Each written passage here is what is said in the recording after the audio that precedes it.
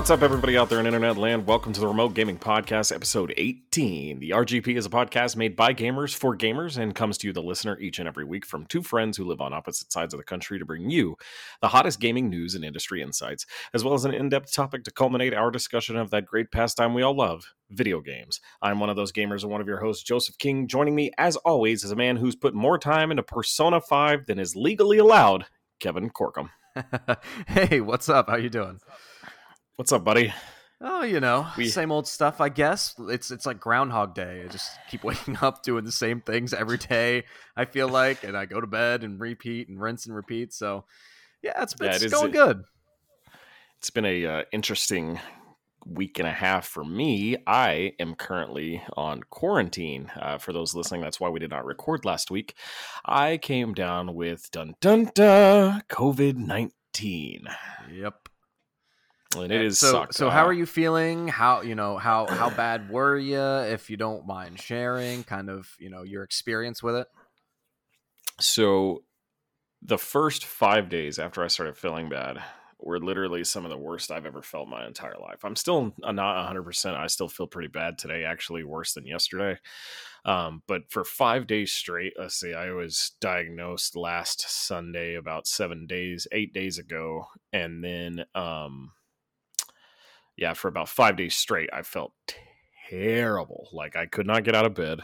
It was like the worst flu I've ever felt in my life. I didn't want to move. I had this constant pounding headache, large amounts of back pain, couldn't sit still, fever. It never got incredibly high. Like I've heard reports of like 102, 103 fever with people with COVID. I only got up to, I think the highest I ever got was 100.3. And that only lasted for like an hour, but it was usually around 99.5, but I could not get rid of it for like 2 or 3 days straight. And then finally went away, and then on like day 3 I stopped being able to taste and smell anything, and I still cannot do that, and it is the most annoying fucking thing on the entire planet. Like my wife keeps cooking food and she'll bring it into me and I'll eat it and she'll be like, "It's good, huh?" And I'll be like, "I don't know." Is it good? You tell me, because I've got absolutely nothing. I'm hoping my sense of smell and taste come back, but I mean, they will come back for sure. It might just take a little bit. I'm glad you're feeling better. It was, obviously we didn't record last week. And it was, mainly due to Joseph being bedridden from COVID. I had it at the beginning, although I was never officially diagnosed because I had it before they were giving tests out. I can vouch it is awful. It is not fun at all. You don't want to get it. And it knocked me on my ass pretty hard. I was falling asleep on the couch. I could barely make it outside to walk my dog without feeling, winded and exhausted. So I had lingering effects probably for a good month afterwards as well, with energy levels not being back to normal. And I lost, I think I lost taste and not smell. But it's not fun, but I'm glad you're feeling better. It seems like, you're on the mend here, as you said before we started recording. So all of that is good stuff. Yeah, definitely feeling better, good enough to record, definitely feeling good enough to play video games finally. That was the worst part of it, is like there for 5 days straight, I was, I'm on quarantine, I'm staying away from my wife and my children, and I was stuck inside. I locked myself in the bedroom, and I was like, well, at least I was kind of like, I'm feeling horrible, and I was like, well, at least I can play video games. I didn't even want to play video games. I was feeling so bad. For 5 days, I just laid there and died. Yeah, I tried to play video games, but honestly, it made me so foggy and so groggy that I wasn't really worth anything when I was playing. Even if it was a single-player game, I would forget where I was going. Like, it was bad. So, yeah, at least you're back to being able to do something, stimulate the mind and play some video games. Yeah, I get my mind off all this bullshit, because I still have until October 26th to be completely quarantine free, and I'm assuming my job is going to make me go get retested, which I'm not looking forward to that again either. Yeah, they probably want a negative test on you. Not fun. Kevin, what have you been up to, good sir? Not much. I've been playing a lot of the Cold War beta. That's been fun. I've been enjoying that. Ended this morning, correct? I think it's still live. I think they pushed it for another day. Oh, okay. Because Okay. I was playing a quick match before we started recording. Mm. So I think it's going to be going through till tonight, or at least until probably around 8 p.m. I'm assuming. I don't know that for sure, but I've been having a really good time with it. I know you've been playing it as well, so I want to hear your opinions. I think the map design is pretty solid. I think there's some massive visibility issues. I'm having a hard time locating enemies sometimes, blending in with the background. I know that was a problem with Modern Warfare when it first came out as well, and I think it just the maps are really beautiful and they're highly detailed, and I think it's more difficult to figure out motion, or especially if an enemy is standing still, it's pretty hard to see them. So they've got to fix that. I'm dying gunfights that I should be at least being able to challenge, but I can't see them, so I can't return fire. The maps feel really good. They feel a little samey to me. I was just kind of playing a little bit, and you've got either the left or the right side that's a little bit more prone to the sniper or long distance, medium range gunfight gameplay, and which happens in both the Miami map and is it the Moscow map? I think that both kind of have I those think you're alleyways. talking about Satellite, the desert map. Yeah, Satellite as well. Yeah, that whole right side is super open. Yeah. So it's I really like it. I think the multiplayer is going to be better than Modern Warfare's. I'm interested to see how Warzone integrates, and I know it's going to kind of be its own thing, but tie in, and interested to see how that's going. What do you think of the Cold War beta? I enjoyed it. I thought the shooting felt better than Modern Warfare. Even it felt more arcadey Yes. than Modern Warfare. It didn't feel as responsive like the MP5 felt completely different than the MP5 in Modern Warfare. Mm-hmm. I like the shooting in Modern Warfare. I thought they improved on, like, when we first played Modern Warfare after it came out in 2019. I was very impressed with how the shooting felt. I like how the shooting feels in this. It does feel different than any other Black Ops game, but it does feel a little bit better at least to me. Than Modern Warfare. I did like the shooting. The graphics are okay. I think in some parts they're better than Modern Warfare. I think it's going to look better on PS5 and Xbox Series X, I obviously. agree with that. Yeah. And I think it's going to run better too. There's been a lot of complaints I've seen on Twitter and in the community that this game is not, like, a lot of people are hating on it, and I don't really get it. I feel like I think the map design so far has been better than Modern Warfare, because if you look at just a lot of the Modern Warfare maps that are out now are rehashes of some older maps, but um, the maps, the original maps, I think the original map design for Modern Warfare is poorer than the maps that are in this Cold War beta. I like the map design. It feels more like Call of Duty. It does, yeah. I really like the map design. I was disappointed with the skill based matchmaking because I played the Yeah. alpha, so they already had kind of put me in a higher skill base, and I started playing the beta, and I'm like, what the? I'm like, everybody is so fucking good around me. They're hitting like insane shots. I'm like, I've got to be playing with the top 20% of players, and every game I get into is sweaty, like really, really sweaty. And I've only had Yeah. one game where I've popped off and done really well. Other than that, it's like they want to keep everybody's KD right around 1.5, Yeah. I just want public matches to be public matches, and I want there to be a mix of good and bad players. And I think that the competitive skill based stuff should go to ranked. Yeah, That's for just sure. kind of And I how think that every Black Ops game has had ranked in it. So I'm hoping that they do that. I hope that public is just public and there is a ranked mode. I've got some friends from high school that I've been playing with, and we've kind of just talked about we're going to set up a squad and grind through ranked if they do add it, which I'm hoping that they do. I think they will, and they need to, and that's where you want to get your competitive stuff, right? You want to play when you're playing Overwatch and you get into a public match. I don't think there's skill based matchmaking in that. That's why they have their ranked playlist that's so popular, which kind of is going to segue me. I have been playing Overwatch a lot. That's another game I've been playing. I did the placement stuff for ranked, and I've been playing that a little bit. It's fun. It's still really fun. I enjoy it. It's hard when you're I, playing with random people, but I heard the meta for Overwatch is better than it's ever been. Like, it's in a really good state right now. it is. Overwatch is in a really good state. It was rough the last couple times I've tried to play it. I didn't really want to deal with it, but I jumped in and the meta seems really good. A lot of the heroes are being used, a lot of different heroes, a lot of good combinations. So it's nice to see.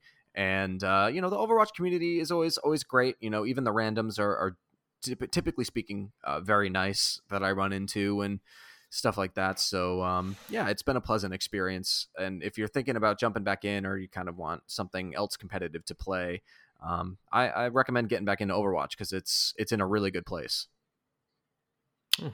Nice to know. I might check that out again. I still have it on my PC to download.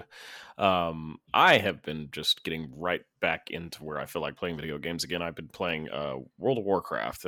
Pre-patch for Shadowlands just launched. Shadowlands has got delayed until late December, I believe, but pre-patch is live right now, and I was trying out the new streamlined new player experience, which is very cool. So if you have always kind of thought about dipping your toes into World of Warcraft, now is the best time ever to do so, because they have a new starting area that kind of streamlines you through. Like, it explains the systems very well, and then once you finish that little campaign, once you get to level 10, it will take you to your main city. If you're on the Alliance, that's Stormwind. If you're on the Horde, that's Orgrimmar. And then it will kind of walk you through the town and show you where everything's at and show you what to do. And this is something that World of Warcraft never has done before, and you kind of have to it can always be intimidating for new players, right? I think this is a great way to get new players engaged. There's also tons of new customization options. The menu when choosing your class looks way cool now. I know that sounds kind of nerdy, but it's been totally revamped. It looks really good. There's lots of customization options.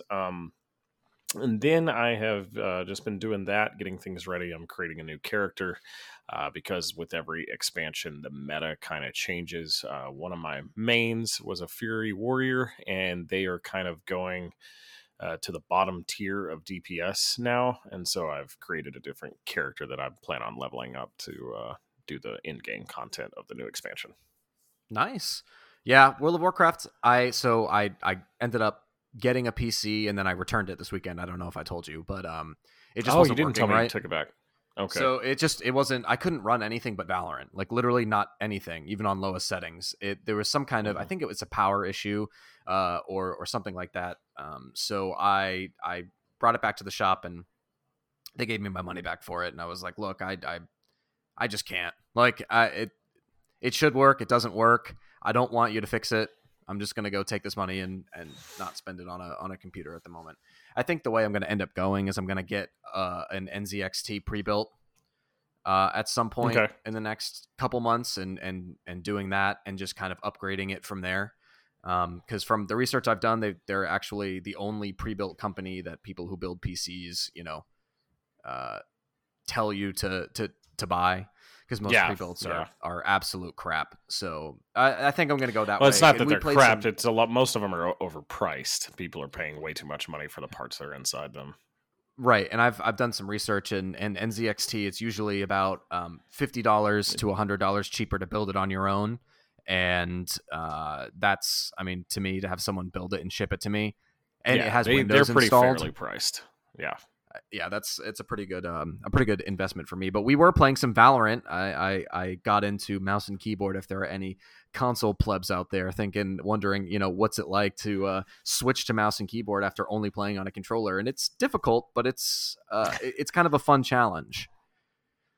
Yeah, I mean, we played some matches together, and you really started there after a while. You started kind of holding your own and getting the hands and used to it. And plus, for you to go from controller most of your life to switch to mouse and keyboard, and then to play one of the hardest mouse and keyboard games out there, like games like CS:GO and Valorant, are way different than any other shooter. Right. I commend you for that. Yeah, it was fun. I really had a good time, just kind of like getting in and doing the training and making sure I can move and aim, and everything's kind of fluid. You kind of want a good flow. So I felt like I was getting movement down. It was fun. So when I get a PC, obviously, again, I'll be jumping back into that. It says you've been playing Metal Gear Solid 5.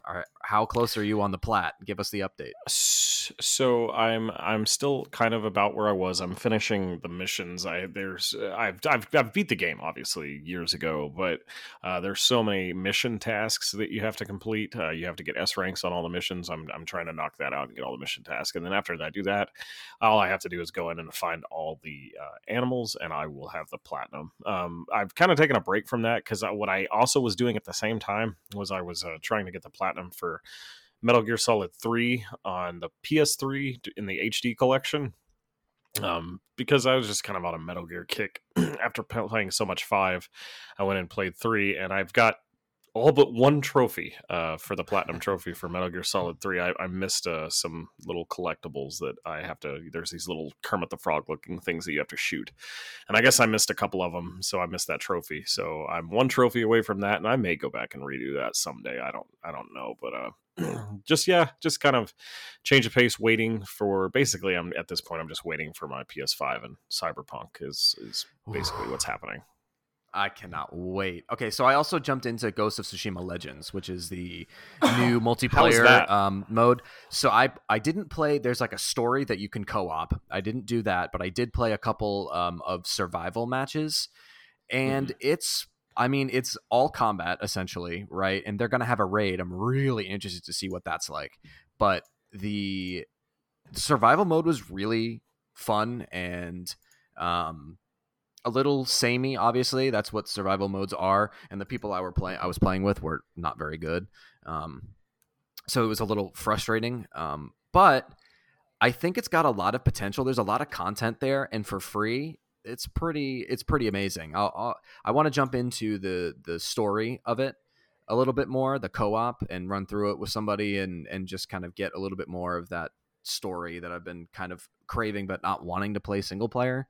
Because I played another 2.5-3 hours of the regular campaign, and I was just kind of streamlining things, but I got bored and didn't want to play it anymore. So I think Legends is great because I love the combat, and I think I'll be able to clear out all of those survival modes. And they have a lot of gear. You can make your, you can make your ghost look super cool. And they're adding a really a raid, great update. Right?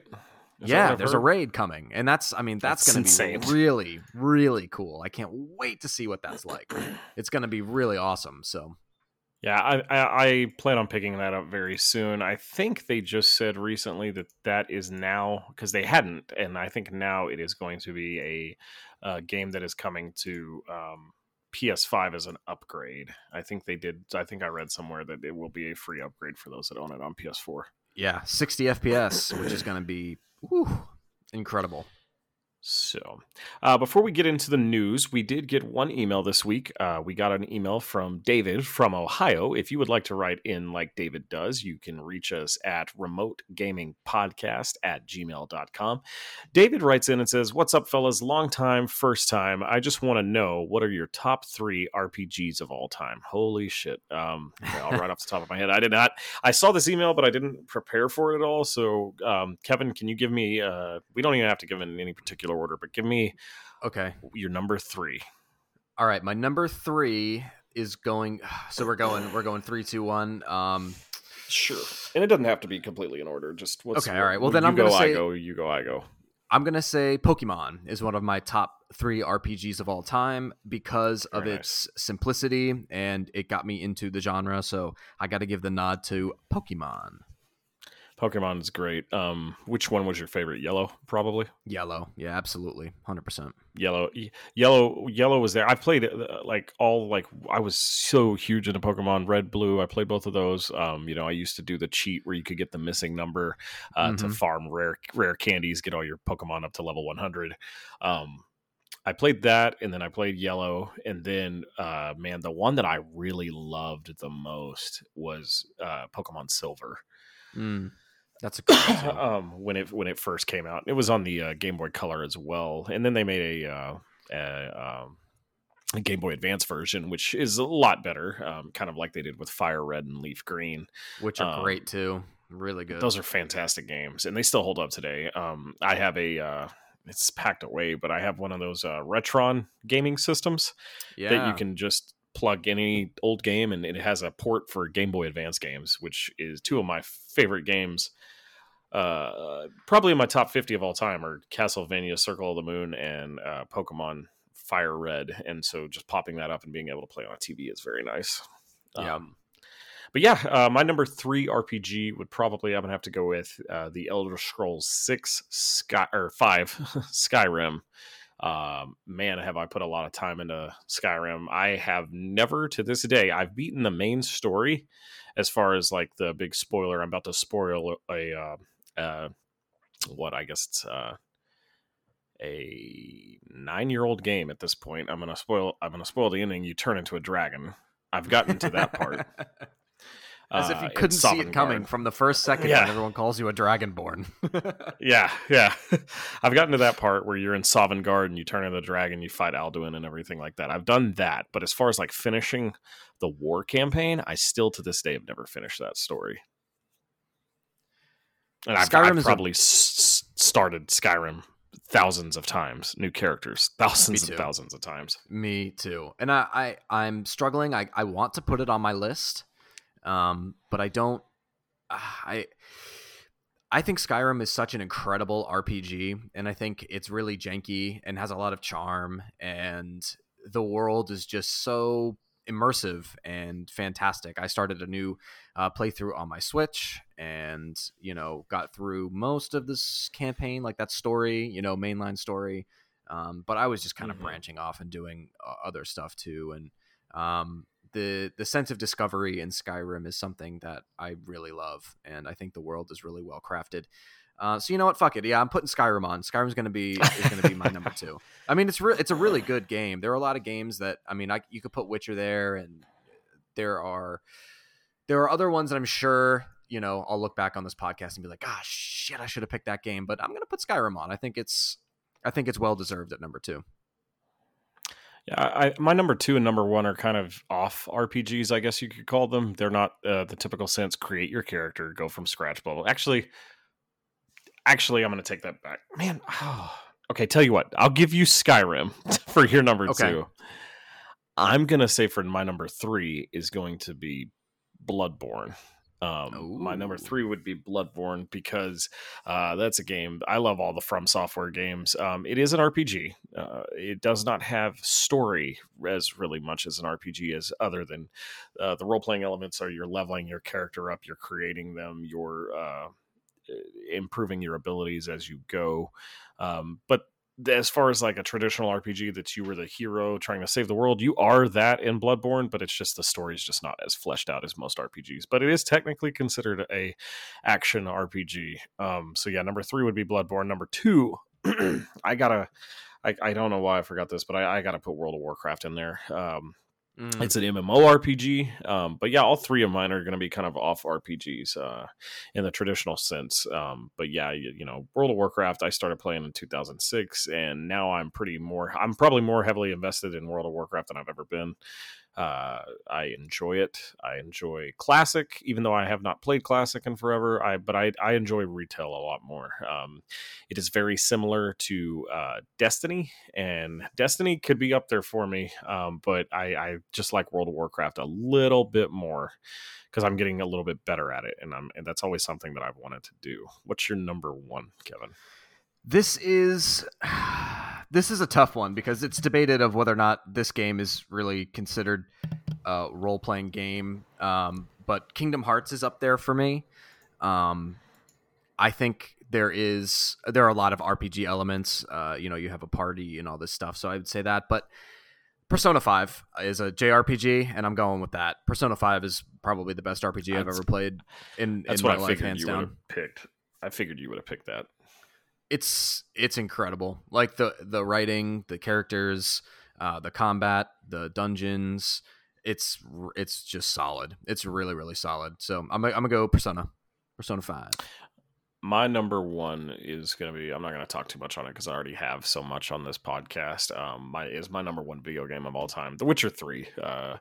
It is an RPG of the sense that you are leveling up Geralt of Rivia. That's the problem with it, right? Is you're not creating a character. Most RPGs, you Right. create your own character, you tell your own story. You are living in the world of Geralt of Rivia and in his world of The Witcher, but it is probably has some of the best elements of any RPG that I've ever played. I love high fantasy. That's why I love games like Skyrim, World of Warcraft, and The Witcher. High fantasy is my jam. And so it's the best one I've ever played, and it beats out any Bethesda game, hands down. So that's why I'm so excited for Cyberpunk. And who knows, David, we may come back to this list, and we both might have Cyberpunk on our favorite RPG of all time by the when it's all said and done. I honestly think that that's going to be the case. I can't imagine not liking Cyberpunk more than Skyrim. I just can't imagine. Yeah, no.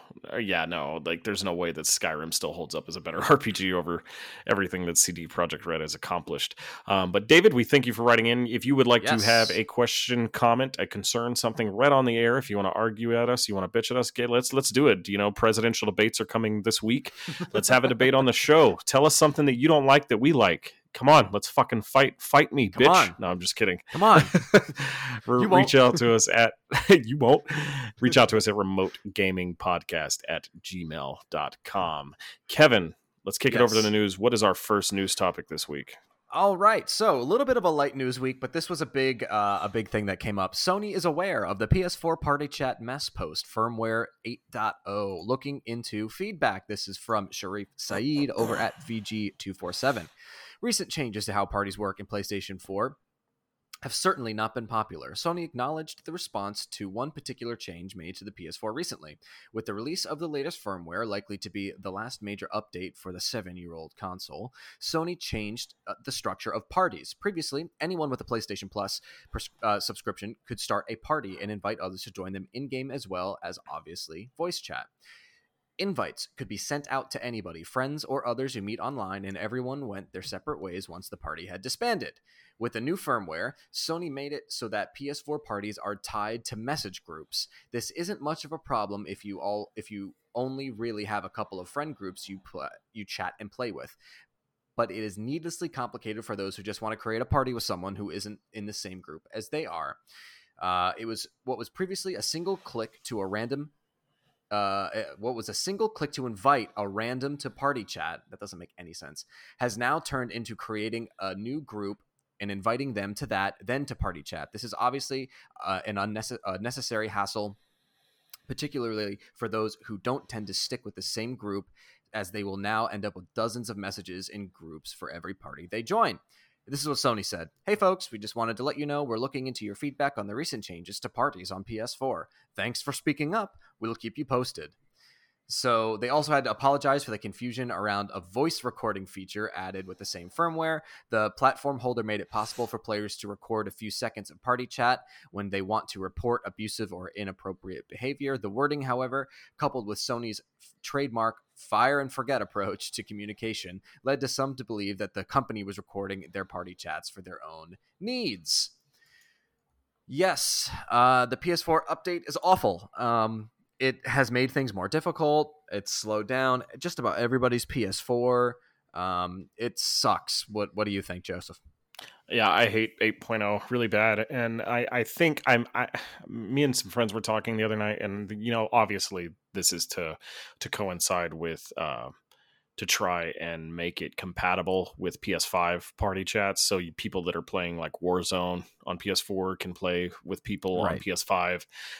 It's just coming up with a bunch of compatibility issues. I've had games like not load. Like I tried to do Fall Guys the other day after the update, and I was stuck on the display screen for probably 20 minutes. I just left it alone because I just wanted to see before I force closed it, and it wasn't frozen because it was still it still said loading, but it just was taking forever.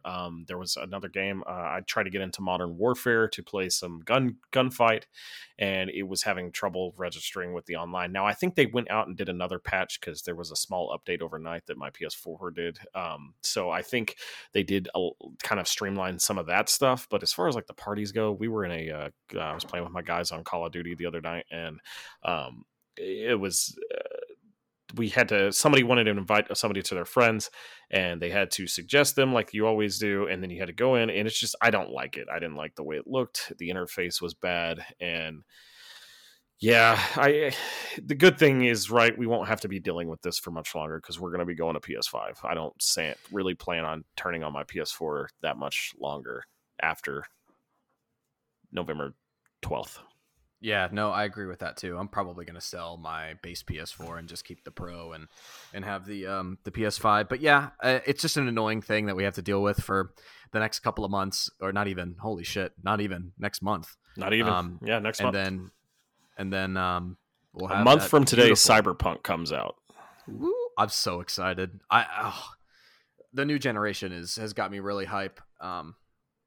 And we'll talk a little bit later about UI stuff that was released, but it's just made me pretty excited for the power of the next generation of consoles. Yes. All right. Number 2. This comes to you via VG Tour 24/7 by Sharif Saeed again. Microsoft may yet end up shipping Halo Infinite campaign and multiplayer separately. It sounds like Microsoft is keeping an open mind when it comes to Halo Infinite's release structure. Halo Infinite, which was supposed to be Microsoft's big first-party launch game for Xbox Series X, ended up getting delayed, leaving Microsoft's lineup this November devoid of new first-party games. Reports about the state of development that led to the decision to first place are plentiful, but Microsoft itself suggested that it had considered splitting campaign and multiplayer in order to make launch. According to Xbox chief Phil Spencer, things may end up going that way still. In a wide-ranging interview with Kotaku, Spencer revealed that the decision to which part of Halo Infinite will be released first, or whether a staggered release is even on the cards, is entirely up to developer 343. Quote, Bonnie Ross, head of Halo franchise, and the team will drive those decisions, Spencer said. But I think I want to make sure people feel like they have a Halo experience. I think we can look at those options like that. So yeah, I think that's something to think about, but we want to make sure we do it right. As part of the same interview, Spencer weighed in on the possibility of more Xbox games coming to Switch and shared his confidence that the $7.5 billion purchase of ZeniMax can be recouped without having to make Bethesda games available on other platforms. So we're just going to talk about this real quick with the whole Halo thing. Kevin, we've already discussed that 343 might be in dire straits. What do you feel if this game releases in 2 separate parts? I guess it kind of would depend on what came out first. I think if they released multiplayer first, that might be problematic. I think if they release the campaign first, it might be a little easier for them, just because, you know, when people get the multiplayer and they have the guns, I think it makes the campaign a lot less interesting when you're not picking up certain weapons for the first time or whatever, depending on how you want to play, right? But Halo has always been both very multiplayer and very campaign heavy. It's one of those few franchises that have accomplished a good story and also a good multiplayer, right? So it would be terrible if they had to split it up, period. But I think it would be less terrible if they launched the campaign first and the multiplayer after that.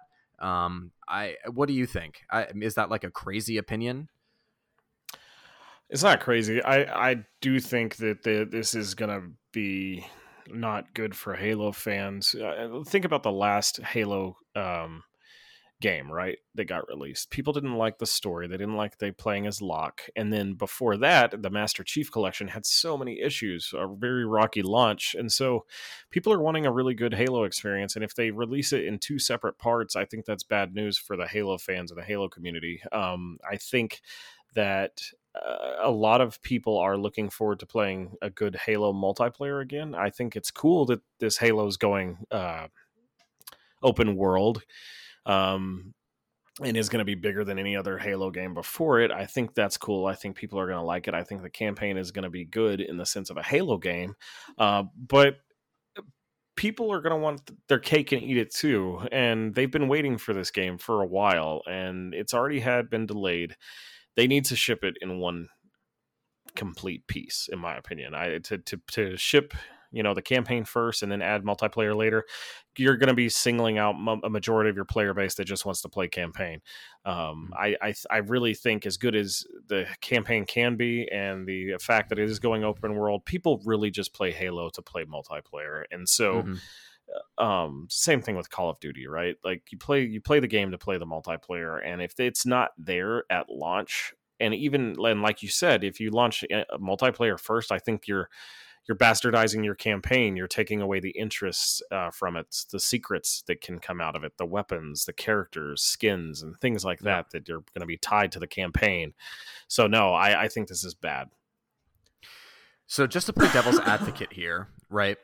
Obviously, Ghost of Tsushima launched a multiplayer after release, and The Last of Us, pretty famously, canceled their multiplayer and said it's going to come out at a later date.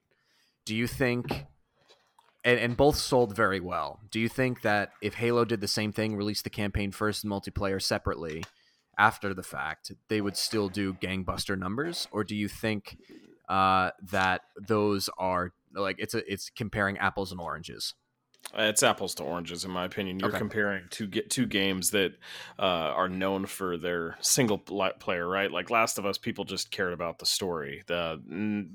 The multiplayer from The Last of Us 1, while good, is not what made that game sell. What's made Halo sell for years and years is the community that plays the online multiplayer. I'm sorry, I know I'm going to offend some people when I say this, but the story of Halo is kind of just generic and bland for the most part, as far as the games go. I know there's a lot of extended universe. There's some really good books out there that expand that universe and that world. But you're getting, what you're getting with Halo, right? As far as the story goes, you're going to go in, you're going to save the world, Chief's going to show up, and blah blah blah. People play Halo to play the multiplayer, and that, I think, that is apples to oranges. Yeah, I just wanted to bring it up just to be fair, because I feel like don't give Sony I get it. slack on that, but I know that they're different games. I just wanted to be, to pose the question. And you're right, though. Like, yeah, I mean, there's like what is that called? Their multiplayer for The Last of Us. What is that called? That mode? Factions. Yeah, factions, right? Like, there was a ton. It developed a cult following. There were tons of people that enjoyed that multiplayer that never even really gave a shit about the story, that never really cared about The Last of Us Part 1. They liked that multiplayer. So from that sense, yeah, Sony needs to get on the ball and bring that shit forward, because I'm interested to play it. I haven't touched The Last of Us since I rolled credits, so Right. Hopefully that can bring some people like myself back. So I do get what you're saying, but like, Halo is bigger than The Last of Us. Do you see what I'm saying, as far as like a community goes, and multiplayer and things like that? So I think it's bad to not release both at the same time. I agree with you. They got to do it both. All right. Moving on to the next thing. So this is kind of a really long article from IGN about the PS5's UI reveal. It says the 5 biggest game changers. This is by Jonathan Dornbush. He is the host of the Beyond podcast over at IGN and Beyond, and the head of PlayStation over there, I believe. Could be wrong about that, but I'm going to kind of do a little bit of reading him and then interjecting myself, just to kind of speed things along, so I'm not reading for 10 hours. So let's talk about the most obvious upgrade. PS5's UI looks fast. So they were bouncing around, jumping in and out of games, and doing a lot on the main menu there, and it looked very zippy. It almost made it's just laughable how bad the PS4 runs when you're watching how quick the PS5 is loading everything and pushing through menus. Control Center activities card. So Sony spent most of the time talking about PS5's new Control Center view. On the PS4, pressing the DualShock 4 button kicks you back to the dashboard, while holding the button down for a few seconds brings up a shorthand version of the UI, and a slow one at that. On the PS5, it looks like pressing that button on the DualSense brings you to the new Control Center, which allows you quick access to most of the features you'll need in-game, like notifications, your friends, download status list, and even the power settings. But most of the real estate is taken up by cards, which look to introduce some much-needed additions to the PlayStation experience. Cards will look familiar to anyone who spent time in the Apple App Store UI, but Sony's take offers a row of bold images with limited text up pop over your in-game screen, offering you quick access to a variety of PS5 and game options. Some cards will allow you access to a media feed or of news or new trailers for games you're following, while another holds your recently captured media. Both are easily accessible evolutions of what you can do on the PS4, but it's the activities card that makes the biggest change. In Sackboy, for example, players can track progress of certain objectives, like levels they've played, trophies they've earned, and even ones suggested by the system. So, what did you think about that little pop-up? Did you watch the UI reveal? No, I didn't. I checked out bits and pieces of it afterward. It looks very cool. I like the way it looks. It looks clean. It looks crisp. It kind of reminds me of the Vita UI Mm-hmm. a little bit for sure. And it is very fast. It's very similar. I think it's a lot of people are kind of getting their rocks off to this. I'm like, okay, whatever. It looks cool. It looks about. It doesn't look that much different than what we have now, other than the game display is kind of front and center for what you're kind of choosing. Yeah, it's interesting, and I don't think that all of the developers are going to completely use the UI and the whole, get help, and essentially you can watch a video at the same time as you're playing, so you can follow it step for step. A lot of different integrations like that, which are very, very cool. I don't really think they're earth-shattering by any means. I think it's cool that the console has the power to do that. That's kind of more where I'm at. It's not necessarily that I think a lot of these extra, bells and whistles are going to make my gameplay experience that much better. No, as much as we have a powerful system now that can multitask, and thank God, because if you try to do anything at the same time on the PS4, it's the slowest. It's just awful. It's almost, you almost want to quit out of your game, do what you need to do, and reload the game, and it would be quicker than doing it at the same time. So I'm just excited that the PS5 is going to be easy and fast and snappy. That's all I want. Yeah, the thing about it, too, like I saw on the internet, a lot of Sony ponies were talking about how great this looked compared to the Xbox Series X's user interface, which I've seen, and it looks pretty cool, and it looks just the same. I mean, or not just the same, but it looks just as good. I don't think there was any difference to be like, oh, Sony's user interface is better. Who gives a shit? Like, stop the nitpicking. Xbox, have you seen the thing with Xbox with the what is it called, where they go in and swap games super fast? Like, it's, I can't remember that function. What is that called? Isn't it instant stop? No, it's called something. Instant resume or something. Xbox I think that's exactly what it is. Series X resume. Yeah. Quick resume. That's what it's called. Quick resume. There we go. So yeah, that is super cool to me. I'm the type of person, usually if I'm playing a game, I don't really care to have something else open, but I like that I am the type of person, though. I have played a game, stopped, quit, loaded up another game after not long into it, and I think that is cool to do quick resume for things like that. So that's really cool. I haven't seen if Sony has any type of feature like that. I don't think they do. I don't think so either. So cool. Your interface looks cool, but Xbox is implementing very cool systems into their interface. So you got to take what you get, and I think both consoles are going to be great. I'm excited for both. Yeah, me too. I think the UI is going to be a massive upgrade in both directions. So I'm happy no matter what. Yeah, for sure. Okay, so where are we? Okay, we're going to skip that number 4 like you had said. Okay. I think that's okay to do so. All right, so do you want me to read this Marvel Avengers? I'll go into that one. Okay. Since we're skipping. Marvel Avengers seeing massive player drop off, and this is kind of written in the tea leaves on this podcast coming. We knew this was probably going to happen. This comes to you via Jordan Oloman at IGN. Marvel's Avengers boss confident players will return to the game after new content arrives. Crystal Dynamics studio head Scott Amos said he's confident that players will return to Marvel's Avengers with new missions and modes promised to arrive in the weeks ahead. Amos issued a statement to Kotaku, who asked developers developer for comment on the light what appears to be diminishing player base, particularly on Steam, where it is now peaking around 2,000 players a day and has been dropping to less than 1,000. We have a number of new content pieces coming through the few weeks ahead, including a totally new Warzone mission type called Tachyon Rifts, a new outpost that's jumping off point for story missions in the future, and Aim's cloning labs.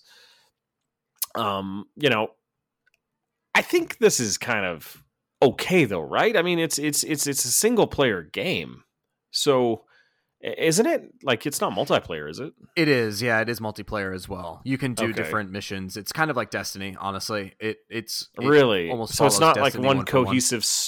It's not like a cohesive, like just. It's not like Marvel Spider-Man with that story. It's just no. It's a games as a service. Yeah, it has a story and it's a games as a service. So it's kind of like Destiny, right? Where you go in, you do the campaign, right?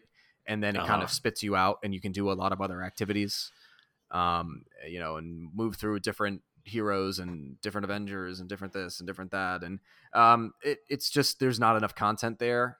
Apparently the content's been bad since launch. Like, the loot doesn't mean anything and you can't have a games as service. Why didn't they just make a single player action adventure game where you can swap between the 4 or 5 Avengers, whoever you have, and then that's it? That's what they should have just done. Like, why are they trying to make this a games as a service? That just never made sense to me. Dollar signs, my friend. They're seeing dollar signs. And so that's where I was kind of like, oh, it's okay for it to drop off, but if they're trying to make it a games as a service, yeah, that sounds like it's dead in the water. I mean, you're going to have real good content to bring people back. Mm-hmm. Yeah. Like, it's going to have to be worth it. Yeah, for sure. So what's our next story, Kevin? All right. This was kind of touched on in a different article, but this is from VG247. Xbox can recoup the $7.5 billion Bethesda investment without going multi-platform, says Spencer. This is from Stephanie Noonley.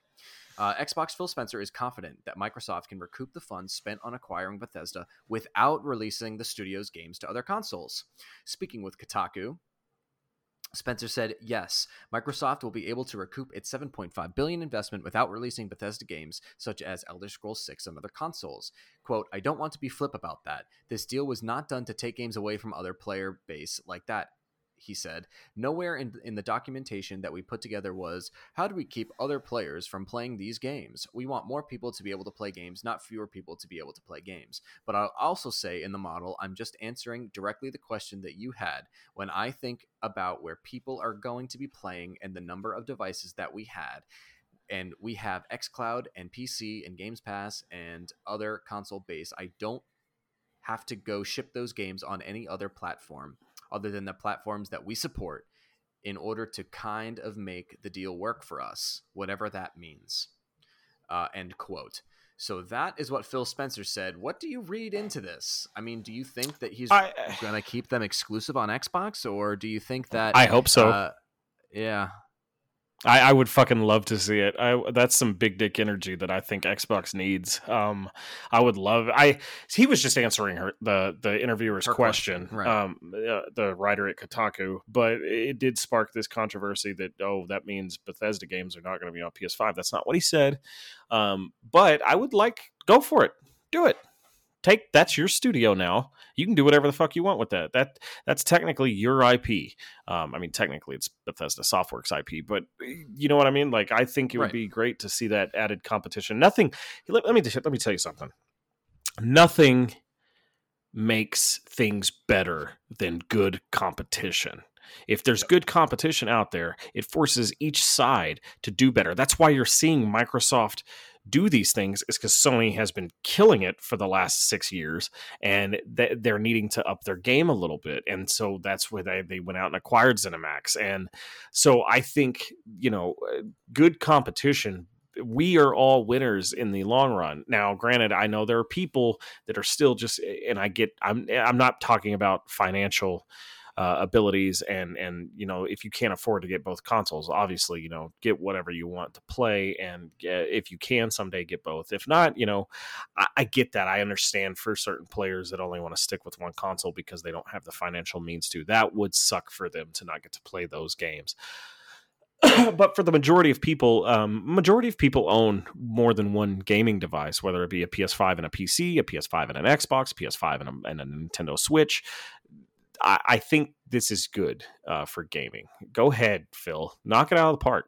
Put your dick on the table and say, you know what? You want to play Elder Scrolls 6? Come buy it on our system. Now, with that being said, I'm pretty sure, like, if Phil wanted to override Bethesda, he could, but Bethesda, in that contract, it states they have complete control on where they want their games to be played. So it's still in Bethesda's court if this game comes to PS5. Now, Phil could pull his dick out and say, hey, you're not getting to play it whatsoever. But I don't think that's going to be the case. I think they're going to stick to what is in the contract, and what is in the contract states that is Bethesda still has complete control over their IPs. Yeah, I don't think I could have put it any better. I think that Xbox should if they want to. Why not? I mean, you paid almost $7 billion for this company. Like, why wouldn't you want them to be exclusive? Do I think they can make back all the money? I don't know. I mean, it will remain to be seen. But if that's what they want to do, I mean, go for it. Why not? Take a shot. Make it happen. Yeah. They definitely need to up their exclusives, right? They need to up what does not come to PlayStation. I would like to see some, maybe they get like a new IP from Obsidian or something like that that could be exclusive only. But I think they definitely need to do that. Will they do that with Bethesda and Fallout and Elder Scrolls? I still don't think so. I think because if you think about it from a business perspective, the more consoles it's on, Microsoft gets a cut from PS4 versions of Minecraft that are sold. So I think fiscally and economically speaking, it would make sense to put it on PS5. Yeah, I agree. I think it will be. I think most of them will come to PS5. There will be a few, I think, that they keep to Xbox. But I have a feeling those will most likely be the smaller. And what he's saying is we don't need to put it on PS5 to break even with the amount of money that was spent on acquiring ZeniMax. But I'm saying every company, every CEO in this country is a capitalist, and you want to make as much money at the end of the year. You want to make more money than you started out with. That's the end game of owning and running a business. And so, financially speaking, it just makes sense to put it on PS5. Oh, absolutely.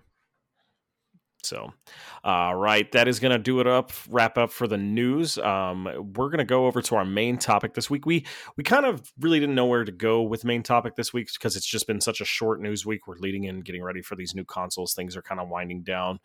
The Game Awards have not released yet their nominees. That's going to be released sometime in November. So we're kind of giving up some generic topics, but our first main topic that we're going to kind of discuss is: do you as a gamer feel gamer guilt if you do not finish a game? Kevin, do you feel guilty if you spend $60 on a video game and you don't finish it? Absolutely, yeah. And this is kind of when I was talking about Ghost of Tsushima earlier, and this is how I feel. I feel guilty that I haven't finished it yet. I really enjoy the game. I think it's a great game. I just can't bring myself to finish it. I get bored playing it, but it's not because it's not entertaining. It's just I don't feel like playing it. So it like makes me feel even more guilty that I haven't finished it. It's always in the back of my head. I boot up my PlayStation in the living room sometimes, and I'm like, oh, this would be a really great time to play some Ghosts and move through the story a little bit and get this and do that, and compose some haiku, which is one of my favorite parts of the entire game. But I just can't. And I feel guilty. And this has happened with a lot of games. I'm trying to think of, Red Dead 2. I still feel guilt that I haven't played that game. It's on my backlog. But I just don't feel like playing it really. It's so slow. And I there are a lot of games that I feel guilty that I haven't finished yet. What about you? Do you feel as guilty as me? No. And the reason for that is I view my gaming purchases, it's a gamble. It's like you're, playing your luck in Vegas.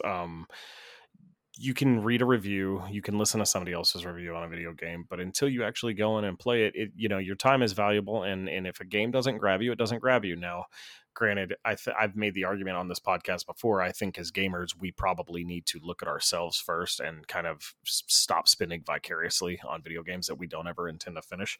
The second part of this question we're fixing to get to in a minute is how big is your backlog, and mine is goddamn. But it's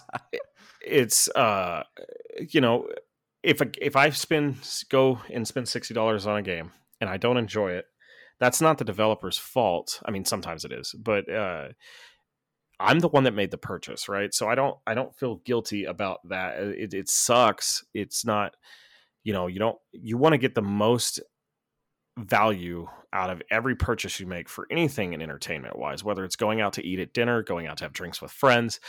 You want the most bang for your buck. You try to anyway, every time. And video games are no different. And so as far as feeling guilty, no, I do hate how big my backlog has become because of things like that. But as far as an actual guilt, like I don't feel bad about not finishing a game. If a game is good enough to grab me to finish it, I'll finish it. Like I loved Red Dead Redemption 2. Now I will say this, I have not completely rolled credits on that game, but I have finished enough of the story that I'm in the part to where I know what happened, because Red Dead Redemption 2 is a prequel, right? That's all I'll say. Yes. I'm at the part where I know what happens next, so I don't really need to roll credits on the story. I would like to go back. I think I'm going to try to get that on next gen. That is going to be a game that I got very close to getting the platinum for on PS4, and I think I'm going to definitely buy, because that game's going to come to PS5 and Series X. Absolutely. So I'll play that, and I'll probably sink my teeth back into it again. And I would suggest that to you. I would just wait, because it does take forever to load. It does. The frame rate is I cannot believe how well that game runs on a base PS4, let alone a PS4 Pro. It still runs phenomenal and it looks great. But I would just, why not? If you give it the opportunity, why not wait till you can play it on something better? Yeah, I'll probably wait. Hopefully, it's like a free upgrade situation, but I don't know. It's I doubt it. It's Rockstar. It won't be. They'll make you pay it again. Damn it. But I don't feel guilty. There are games that I really wish I would have finished. I could probably open my Steam library right now while we're chit chatting and look at tons of games that I wish I could have finished. But because I haven't, doesn't that kind of just speaks to where I was at that point in gaming. Yeah, I mean, I've got a huge backlog too. There are a lot of games I want to play and want to finish, and and then here I am playing Call of Duty. So yeah, you know what I mean? It's I have to be in the right mood and the right time, and I like playing single player games on my couch. I don't really like sitting at my desk to play them for some reason. Weird, but just a preference thing. So the living room has to be open and all this stuff's going on. So I'll get to it. I promise. I will finish those games, but I have a pretty insane amount of gamer guilt, and I understand where you're coming from too. When you say it's a gamble, this game's a gamble. It's a gamble whether you like it until you play it. That is 100% true, and it's not that I haven't really necessarily looked at it that way. I guess I've always just been like, I buy this game, I'm gonna like it, and I'm always disappointed if I don't. But you're right, it is a gamble. You never know. Yeah, for sure. Kevin, how big is your backlog? It's pretty large. I mean, if we're talking like hours wise, it gets pretty crazy, because I probably still have, like 45 hours of Persona 5 left. And I probably have of Red Dead, I've probably got a good probably close to 7 hours, depending on how I play it.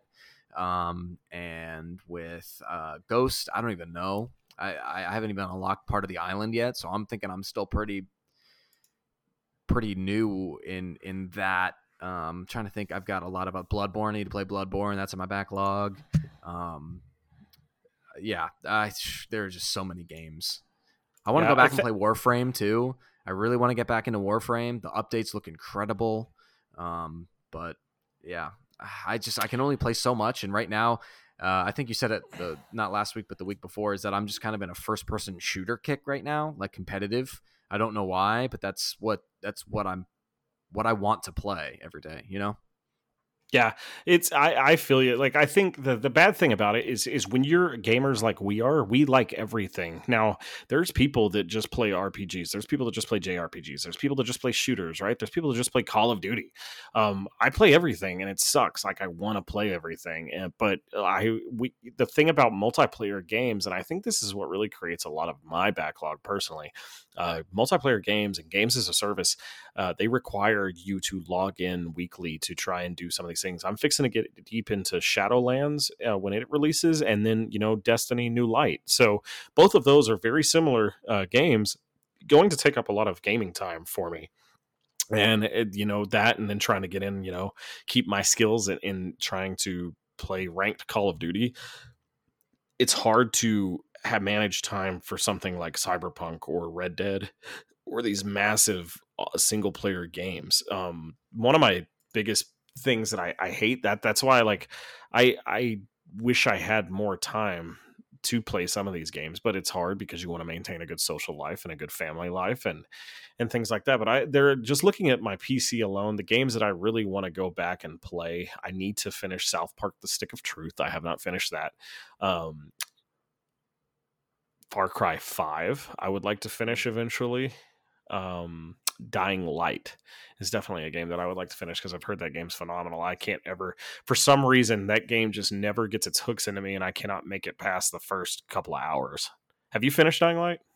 No, I can't get past the first couple hours either. I can't do it. I've heard it's really good, and I really want to finish Divinity: Original Sin 2. I've put in 66.5 hours on PC and Divinity Original Sin 2, and I haven't beat the game, and I love that game, and it's really fun, but I get sidetracked with a lot of these multiplayer games, and that's the thing that sucks is games as a service and multiplayer games. I would suggest if you don't be like me, try to pick maybe like one game. Like if you like playing Destiny, just play Destiny. And I did get to the point where I got so much done in Destiny that I didn't need to play weekly, right? Like I could hop in to every other month when content gets dropped, and that's the good thing about it. Once you catch up in games like those, it's okay to step away and play other things. And it's technically you can do whatever you want. You can step away and play other things whenever you want, but you feel obligated, right, when you're playing games as a service.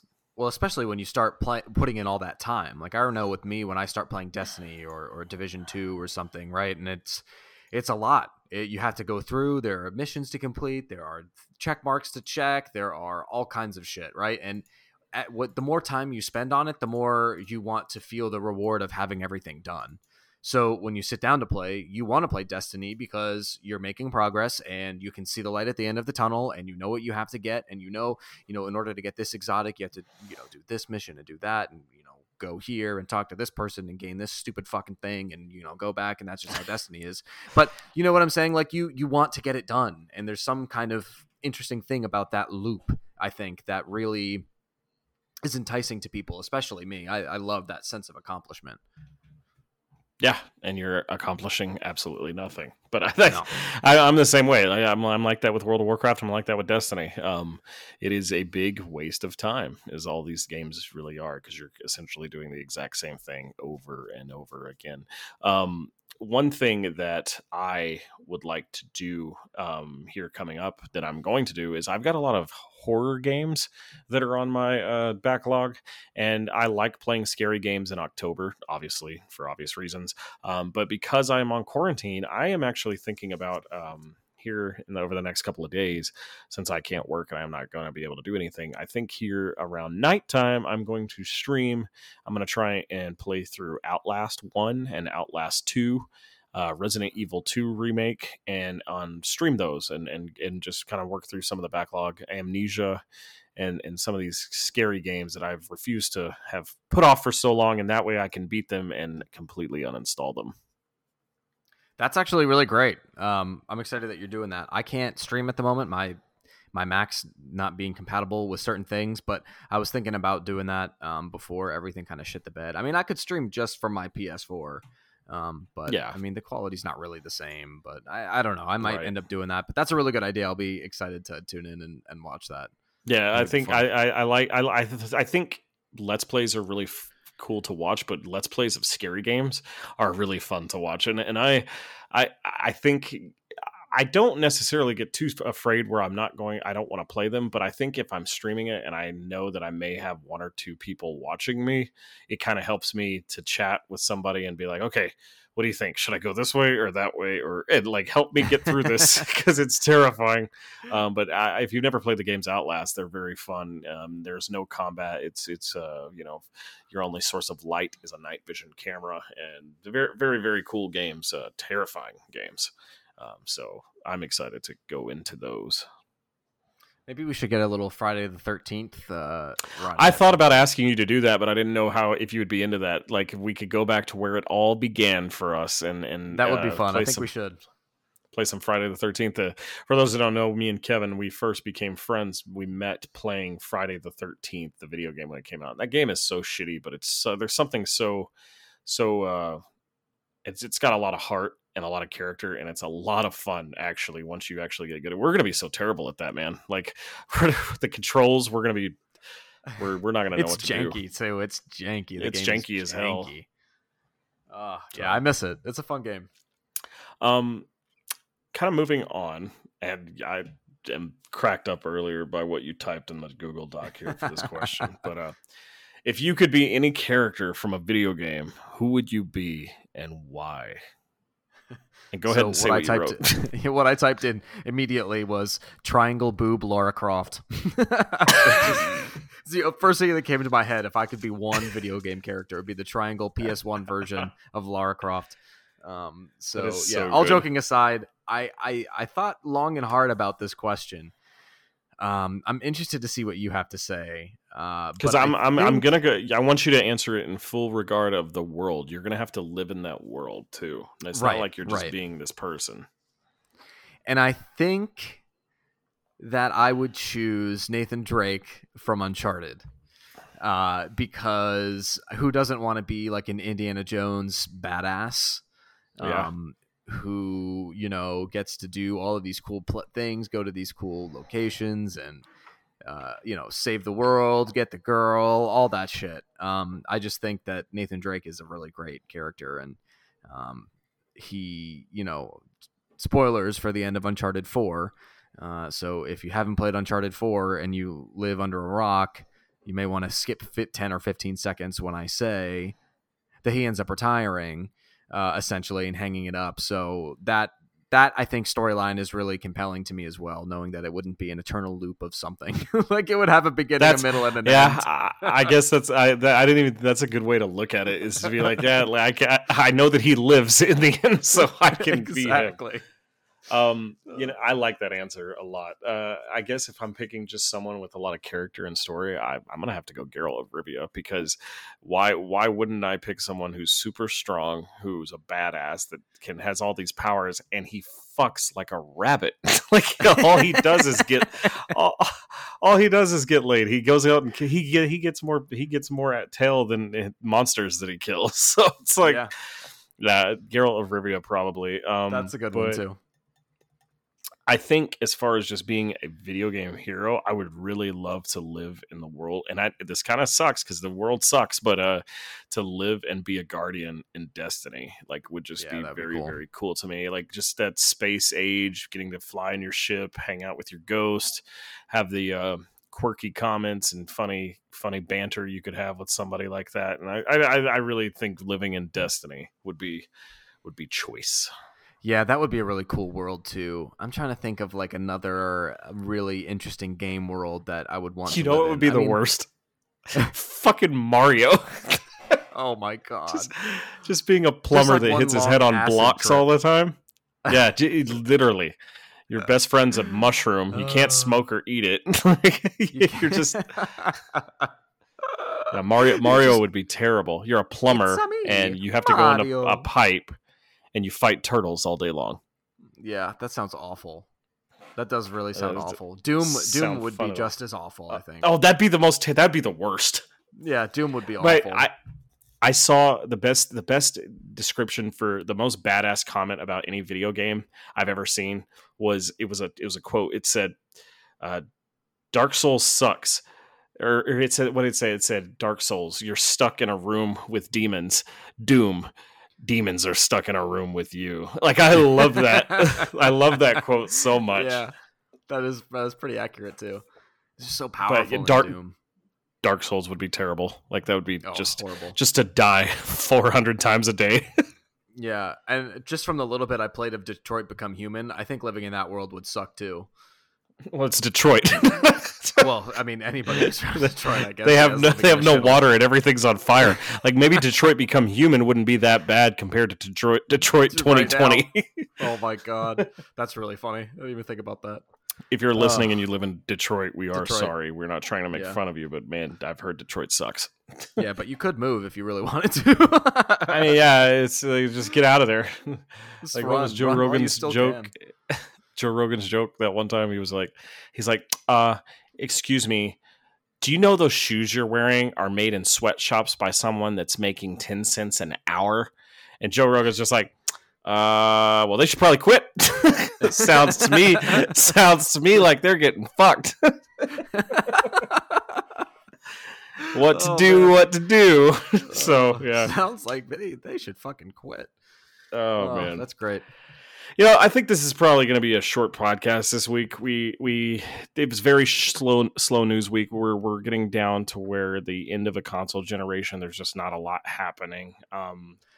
So we apologize. So much good content coming with the PS5 release, with the Xbox release, there's just going to be so much to do and talk about, and it's a really exciting time to be a gamer, and I really think this next generation is going to I think it's going to bring a lot more people in too. I think there are going to be a lot more people gaming because of the prices, and so it's been light this week, but man, there's so much stuff to talk about coming up in the future. Yeah, for sure. And so we hope that you enjoyed it. This very short but very quality content, we hope, podcast. Write in, give us more to talk about, like David from Ohio did, at remotegamingpodcast@gmail.com. We will see you guys next week. I am Joseph King. I'm Kevin Corkum. And remember, wear that mask. Wear that mask because it sucks not being able to smell or taste anything. Yeah.